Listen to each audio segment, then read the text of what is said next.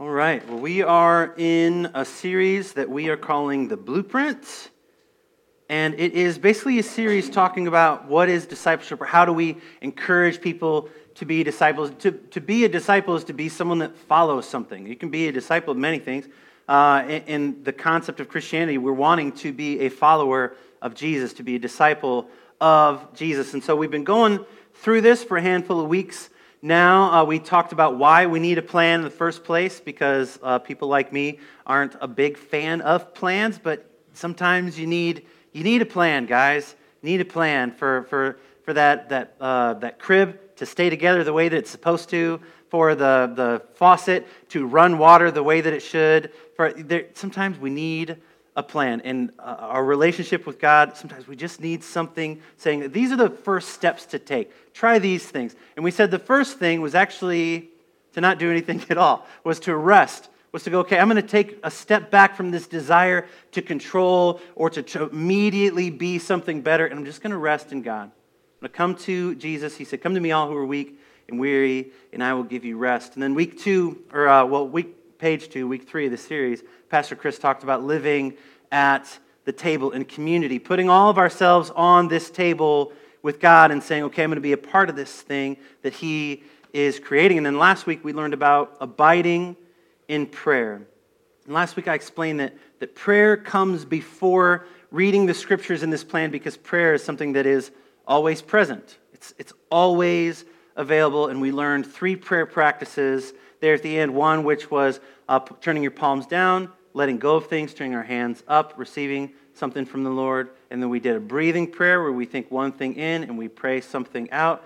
And then we ended that time with something called Lectio Divina, which means divine reading, which creates a great bridge into this week for reading the scriptures. But the more and more I thought about it, I think that the word read is misleading. Show of hands, who listens to audiobooks? Yeah. Easily half of us listen to audiobooks. And when you're done with an audiobook, how do you describe that? Right? So, do you say, I finished a book? Do you say, I listened to a book? Or do you say, I read an audiobook? I have a confession to make. Up until very recently, I was an audiobook snob. I don't listen to them just because I'm the kind of guy I want to see, I want to read, I want to ingest it that way. But if you had told me that you had read, actually this happened between me and Jen a couple months ago. If you had told me that you had read, I just finished reading an audiobook, I would have, and I did say, you didn't read it. My argument is that I ingested the information. Yeah. So I would say, at that time, I would have said, you didn't read it. You listened to it. I said, maybe a better way, because this is me, I always have to be right. It was like, maybe a better way of saying it is that you finished an audiobook. Maybe that's the better way to say it. Because in my brain, I know that the literal definition of read is to look at and comprehend the meaning of written or printed matter. That is the definition. So if someone said, I read an audiobook, I would, you didn't look at the words with your eyes. You listened to it, so you didn't really read it, you finished it. But here's the thing, what do you say to blind people? What? You want to finish the sermon for me? Come on up, man. If you use your fingers to feel the braille on a page, you didn't look at printed matter, and so then what do you say to them? Did they read it? What if you can see just fine, but you have an intellectual disability of some kind? You have an inability to look at text and comprehend it fully. Some of us in this room, maybe we grew up with undiagnosed dyslexia and didn't understand why we couldn't read as easily as somebody else. Unless we think that all of what I'm talking about here is a small percentage of people, then what happens if you're a part of the 21% of adults in America right now that are illiterate? It's true.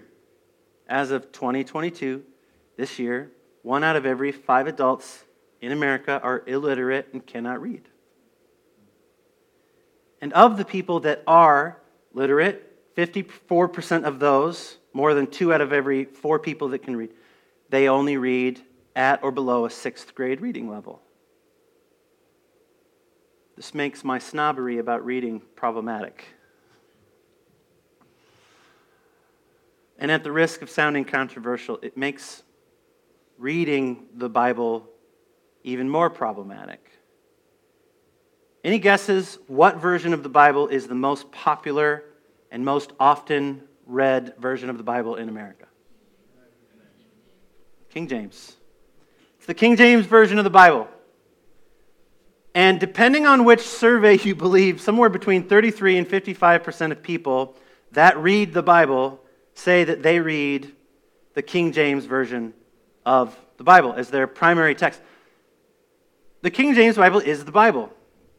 But the King James Bible was published in the year, anyone? 1611. Again, you want to finish this sermon? Come on, man. 1611.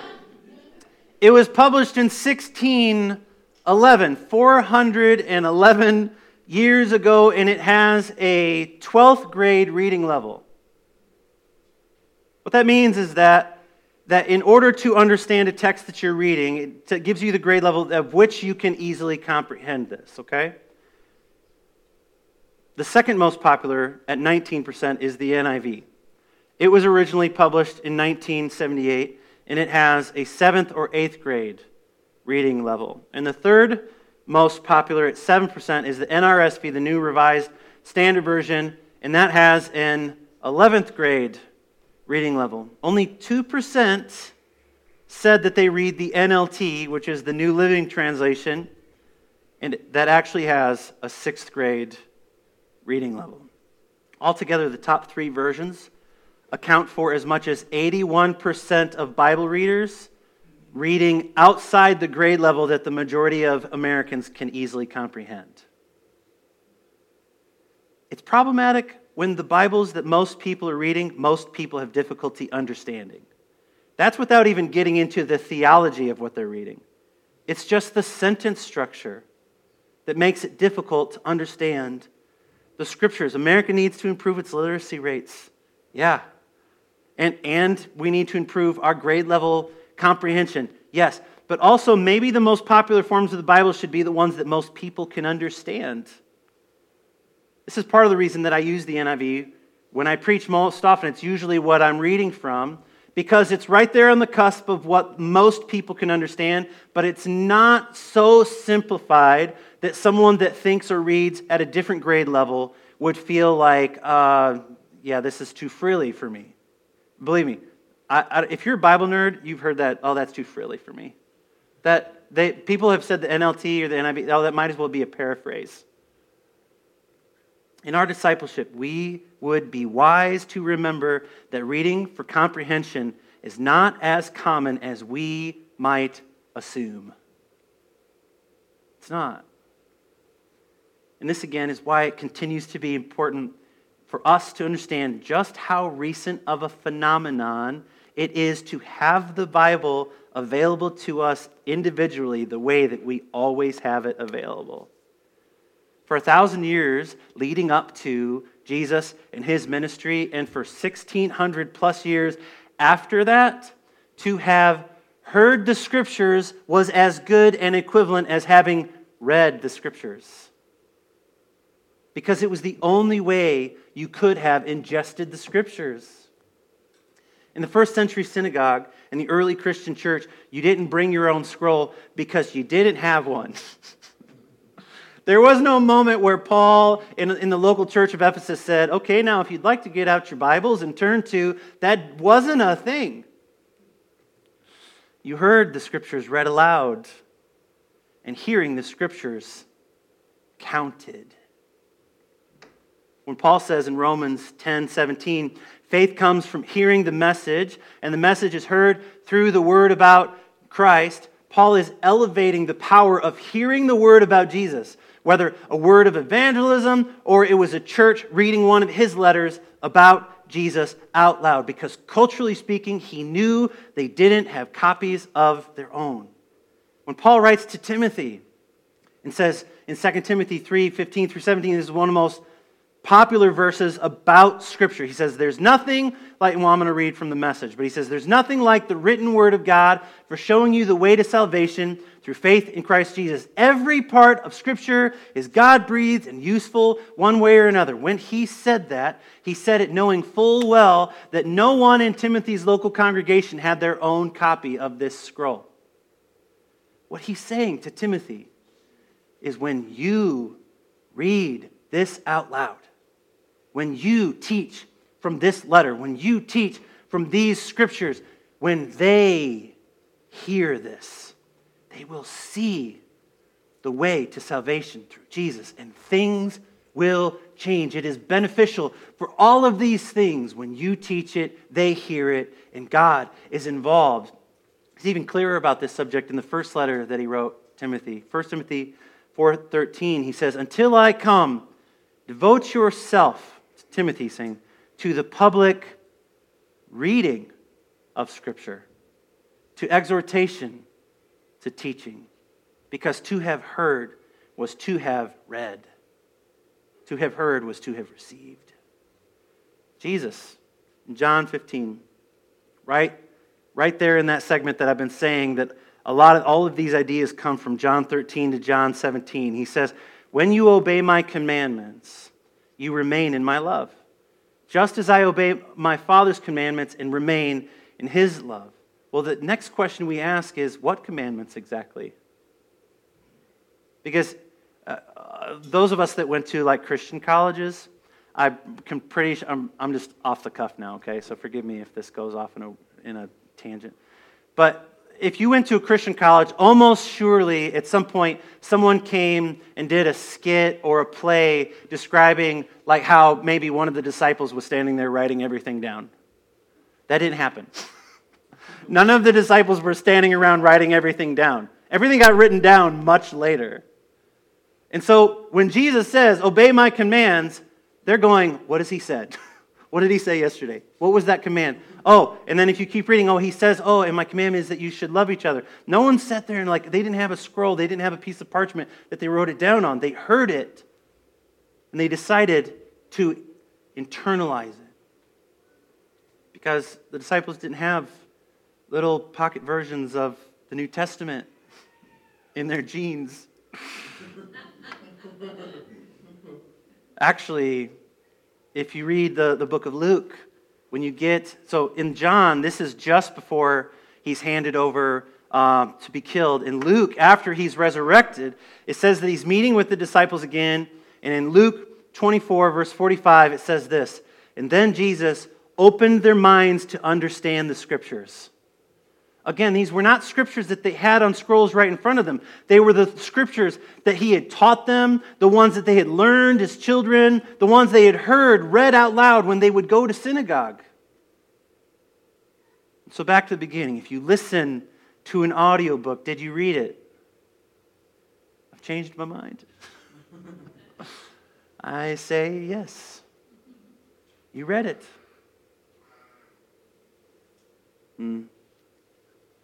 I was so convicted about this as I was preparing this message that I want to change something about the blueprint of how it was designed.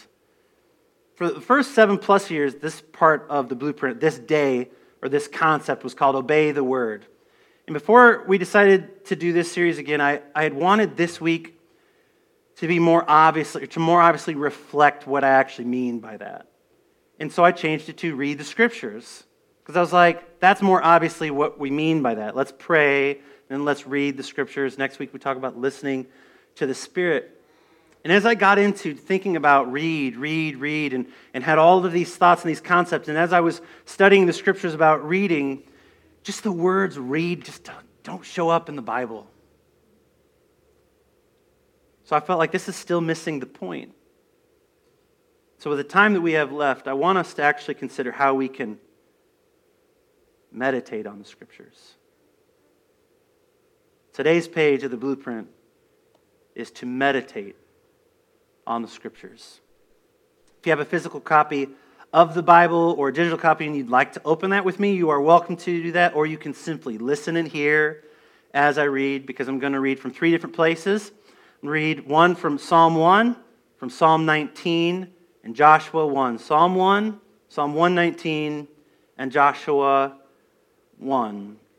We have a tradition around here. The point of it is to give our full attention to the Scriptures as they're being read. So you can do that in a number of ways. You can sit or you can stand with me in body or spirit as we read the Scriptures, okay? So I'm going to read Psalm 1, starting in verse 1. It says this: "How blessed is the man who does not walk in the counsel of the wicked, nor stand in the path of sinners, nor sit in the seat of scoffers, but his delight is in the law of the Lord, and his law he meditates day and night. He will be like a tree firmly planted by streams of water, which yields its fruit in its season, and its leaf does not wither, and in whatever he does, he prospers." Psalm 119, verse 11, "I have stored up your word in my heart that I might not sin against you." Verse 15, "I will meditate on your precepts and regard your ways. I shall delight in your statutes. I shall not forget your word." Joshua 1, 8, this is just after the life of Moses has ended and Joshua has been asked now to lead all of the Israelites. And this is what the Lord is saying to Joshua. Joshua 1, verse 8, "This book of the law shall not depart from your mouth, but you shall meditate on it day and night, so that you may be careful to do according to all that is written in it. For then you will make your way prosperous, and then you will have success." Let us pray. God of every tribe, every tongue, every color, and every nation, everyone, I pray that the words that we read today would be meaningful, that we would meditate upon them, whatever you have for us to internalize. Pray that it would become a part of the framework of our faith, that our faith would become stronger, that we would become more like your Son, Jesus. Amen. Amen. Thanks, y'all. You have a seat? All right. If you do a survey of the entire Bible, if you were to read it from beginning to end, and if you are looking for a unified description of what to do with the Scriptures, sometimes you will see mention of reading, sometimes you will see mention of it being read aloud to assemblies of God's people, but almost always, it seems the overall mandate, the request to us, the believer, from the Scriptures, about the Scriptures, isn't only to read on our own or hear them when we're at church, but it is to meditate on them. It is to meditate on the Scriptures day and night. What do you think he's trying to get across here by saying day and night? All the time. The Scriptures are something that we are meant to be meditating all the time. And this is important because to read and to meditate on are two different things. You know how many books are on my shelves in there that I have read that I don't remember much of what was in them? There's a difference between reading something and meditating on it. Earlier I gave you the dictionary definition of reading. Reading gets boiled down to seeing and comprehending, to consuming, to finishing, but to meditate. Meditation is the rumination of whatever we've received. The word meditate in the Hebrew can be translated in a few ways, but the most captivating translation to me, along with meditate, is to muse. The word meditate means to muse, to be absorbed in thought. Meditation on the Scriptures, some people think of what meditation becomes modern day. Meditation on the Scriptures is not the emptying of our minds. Meditation on the Scriptures is the musing of our minds on God's story. It is our minds being absorbed in thought about what the Scriptures are saying. And so, just like last week, I said, I don't know that I actually have to convince everybody that praying is important. I don't know that I have to convince everyone here that reading the Scriptures and meditating on them is important. And so I want us to walk away with tools on how to meditate on Scripture, how to think about Scripture, tools that will help you work through a blueprint of forming your faith. And so with the time that we have left, what I'm going to do is I'm going to read a 10-verse passage 3 different times from 3 different versions. And each time we're going to muse or meditate or think on or examine in 3 different ways with 3 different mindsets, okay? The first time, as I read the passage, we are going to meditate on the Scriptures, think on, let our mind be absorbed with thought. Ready? Like you were a detective. Okay? So as I read it, these are the things that we can do as a detective to be absorbed with thought. Imagine the scene. As I read this, imagine the scene. If you were a detective, what facts do you observe about it?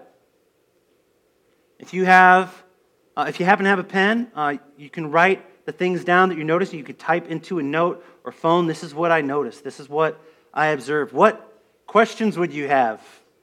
Think of the old dragnet. Just the facts, ma'am, just the facts. What do you notice? What questions would you want to ask about what is happening? Who's there?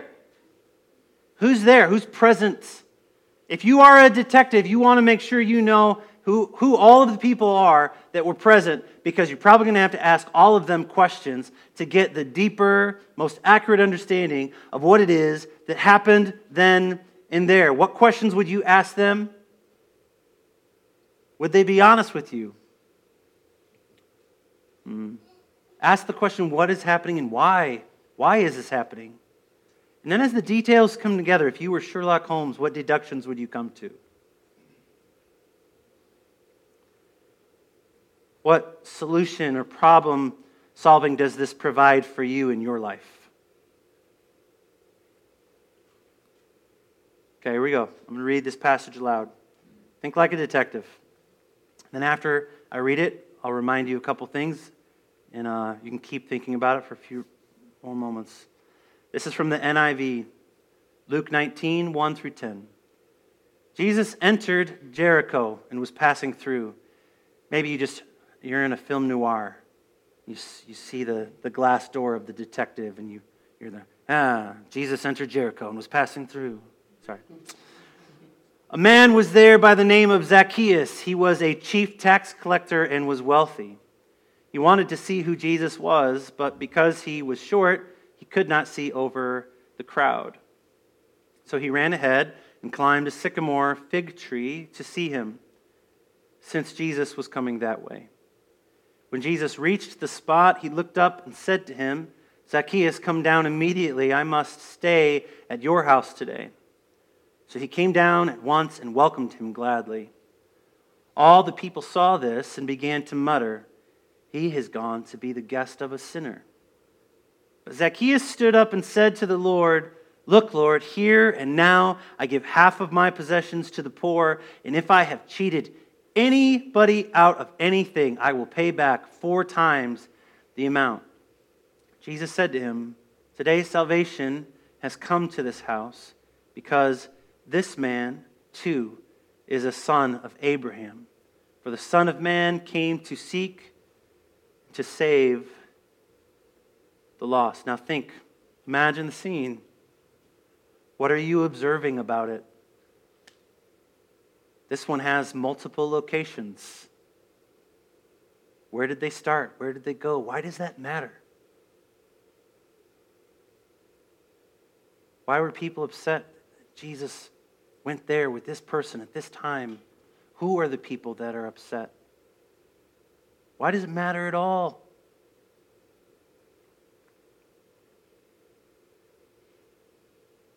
Think about the things that happened. Go back over in your mind the order of things that you remember. Where did it start? What town were they in?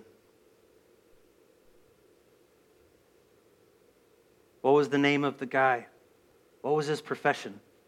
Is his profession connected to the story? Is that part of what matters? Was Jesus there to catch a crook?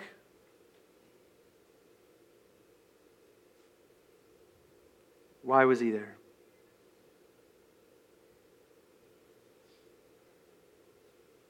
What deductions can you start to come to about why this is important? Why it matters to your life that it is in the Bible? Why does it matter?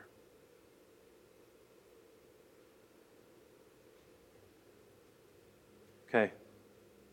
Pin that one up and move on. This time, I want you to think about this passage like you are an apprentice of Jesus. Like you're one of his disciples. But not just, I don't want to use the word disciple because I don't want us to get stuck in what we think that means. Think about an apprentice, someone that is taking on a job. The point is that they are going to become what they are taking on a job for. Now, if you're the apprentice, if you were there and this was your first day on the job, following Jesus around, what would you be feeling and thinking as this first day apprentice? You answered an ad on Facebook Marketplace or Indeed.com. Jesus said, you've got the apprenticeship. Meet me on the edge of Jericho tomorrow. We're going to be passing through there. You can meet me there. Okay, it's your first day. And as we read this again, what do you think? What do you feel? What would you think Jesus is wanting you to learn by following him through this town and doing what he's doing? What seems important to Jesus? What is he simultaneously, because he knows you're the apprentice, what is he simultaneously teaching someone else, but also teaching you? Because he knows your job is to watch and learn. What does he do that you could be doing? How do you see him meeting needs? What does Jesus do when someone asks a question? How does he respond? And then, if you came to work the next day and Jesus stayed home, what is the most important thing in this passage that Jesus is showing you and wants you to practice? So I'll read now from a version that's called the Living Bible. As Jesus was passing through Jericho, a man named Zacchaeus, one of the most influential Jews in the Roman tax collecting business, and of course a very rich man. He tried to get a look at Jesus, but he was too short to see over the crowds.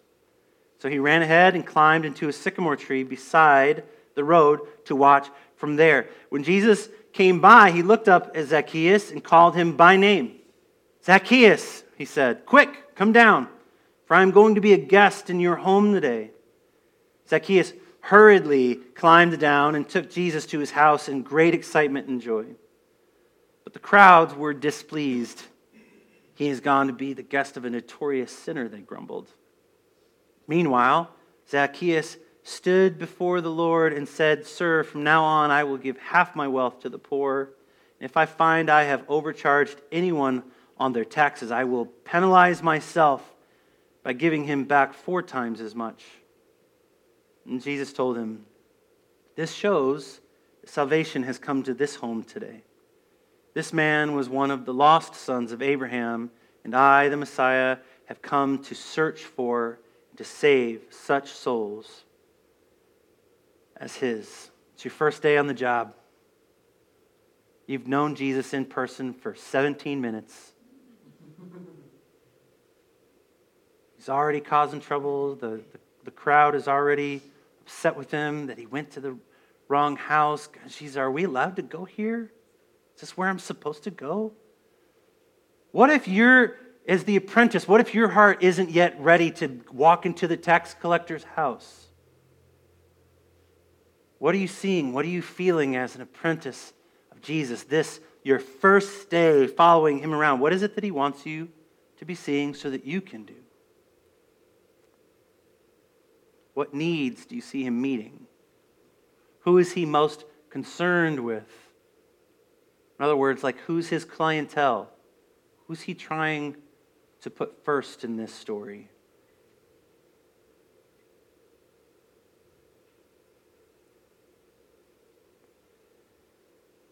And if the next morning he said, all right, you go do it on your own today,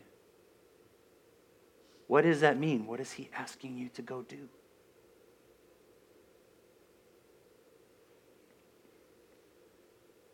All right, so we've been a detective and we've been an apprentice. Lastly, let's meditate on this passage like we're an artist. As I read, meditate and muse. Let your, maybe understand that in the scriptures, in the Hebrew scriptures, this is going to blow some of your minds. They did not have a word for brain because they didn't know that that's where everything came from. Their word for soul is actually connected to our throats because they just knew, oh, you lose that, you're done. And so when we say, let your mind be absorbed in thought, especially now as we're thinking as an artist, we're not saying just think with your brain. Connect to your emotions. Connect to your gut. What do you feel as an artist? What does this look like as we read it? What kind of painting from what era do you feel like this is? If you're well-versed in artists, do you feel like, oh, I'm going to paint something that looks like that artist? Is it classic? Is it watercolors? Should it be digital art? If you were the artist, the first person to ever depict this story, how would you depict it? How large or small should the artwork be? What colors should you use? What characters in the story should be front and center? How would you communicate everything that's happening? Is it a drawing? Is it a painting? Is it a photo? Where would you stand in the room to take the photo so that everyone was given the position in this story that is required? Maybe it's not any of those. Maybe it's a song. What does it sound like? If you had to hum it, what would its melody be? What instruments would you absolutely need in order to tell this story so that you could communicate how it moves you to others? And how do you hope that your piece of art would move the people that experience it? And lastly, what would you name this piece of art? Let's muse and meditate on this as I read this same story from the Message. Then Jesus entered and walked through Jericho. There was a man there, his name Zacchaeus, the head tax man and quite rich. He wanted desperately to see Jesus, but the crowd was in his way. He was a short man and couldn't see over the crowd. So he ran on ahead and climbed up in a sycamore tree so he could see Jesus when he came by. When Jesus got to the tree, he looked up and said, Zacchaeus, hurry down. Today is my day to be a guest in your home. Zacchaeus scrambled out of the tree, hardly believing his good luck, delighted to take Jesus home with him. Everyone who saw the incident was indignant and grumped. What business does he have getting cozy with this crook? Zacchaeus just stood there, a little stunned. He stammered apologetically, Master, I give away half my income to the poor. And if I'm caught cheating, I pay 4 times the damages. Jesus said, today is salvation day in this home. Here he is, Zacchaeus, son of Abraham. For the Son of Man came to find and restore the lost. Just in a moment of silence. You don't need my help. You're the artist. How do you tell this story? And why is it important to tell it that way?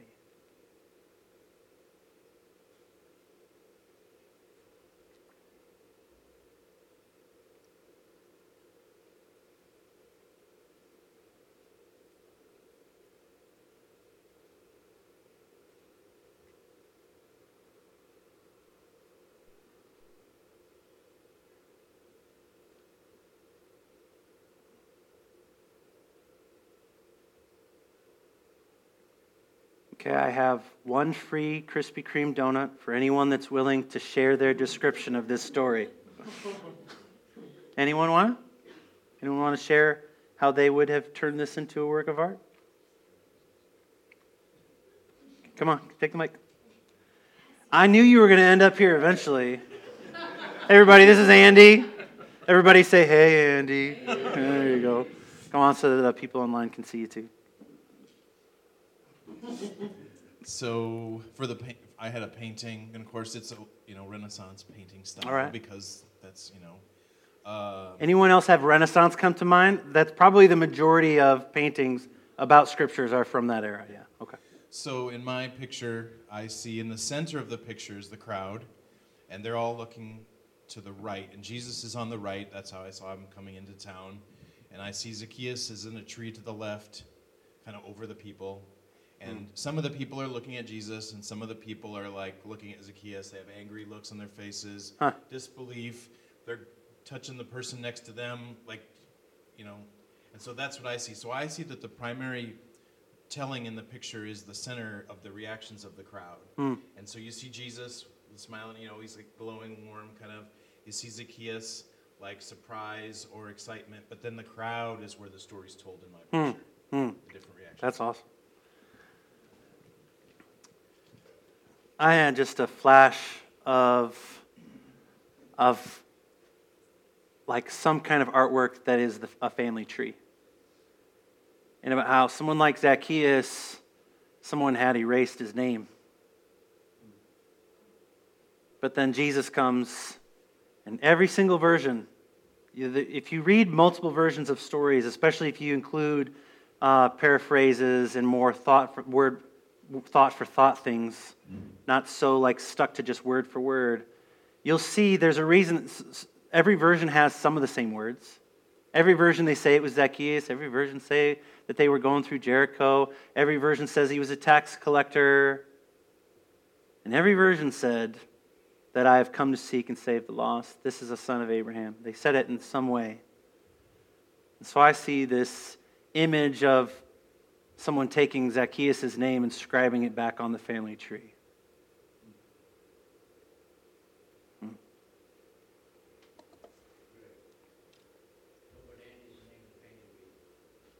What would Andy's name?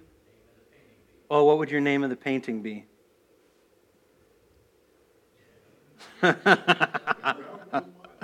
To be artistic, you don't always have to be good at naming things. It's all right. It's all right. Yeah. Adam had to name all the animals according to Genesis. That's an interesting concept. Anyhow, I hope that we walk away from today going, reading the Bible isn't what I thought it was. That we have it available to us. We can read it almost any time that we actually want to. But let me encourage you that when you have time, when you decide, I'm going to remember that thing that I heard, or I'm going to sit down and read in whatever format that you choose to read, that it's not just about ingesting words.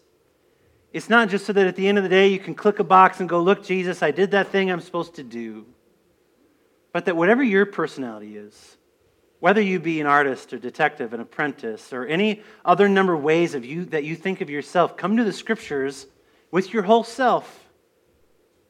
And then not just with your brain, but with your emotions and your personality. Ruminate, muse, meditate on the Scriptures day and night. Because they have a way of lighting our path. That's it. Let's pray. God, we thank you for the Scriptures. Every version. And we pray that you would just help us to get into them, to meditate on them, to meditate on the Scriptures in a way that has deep meaning, that directs our paths, that keeps us from the things that push us away from you. And through meditating on your Scriptures, we believe that we will become more like your Son, Jesus. Thank you, thank you, thank you. Amen.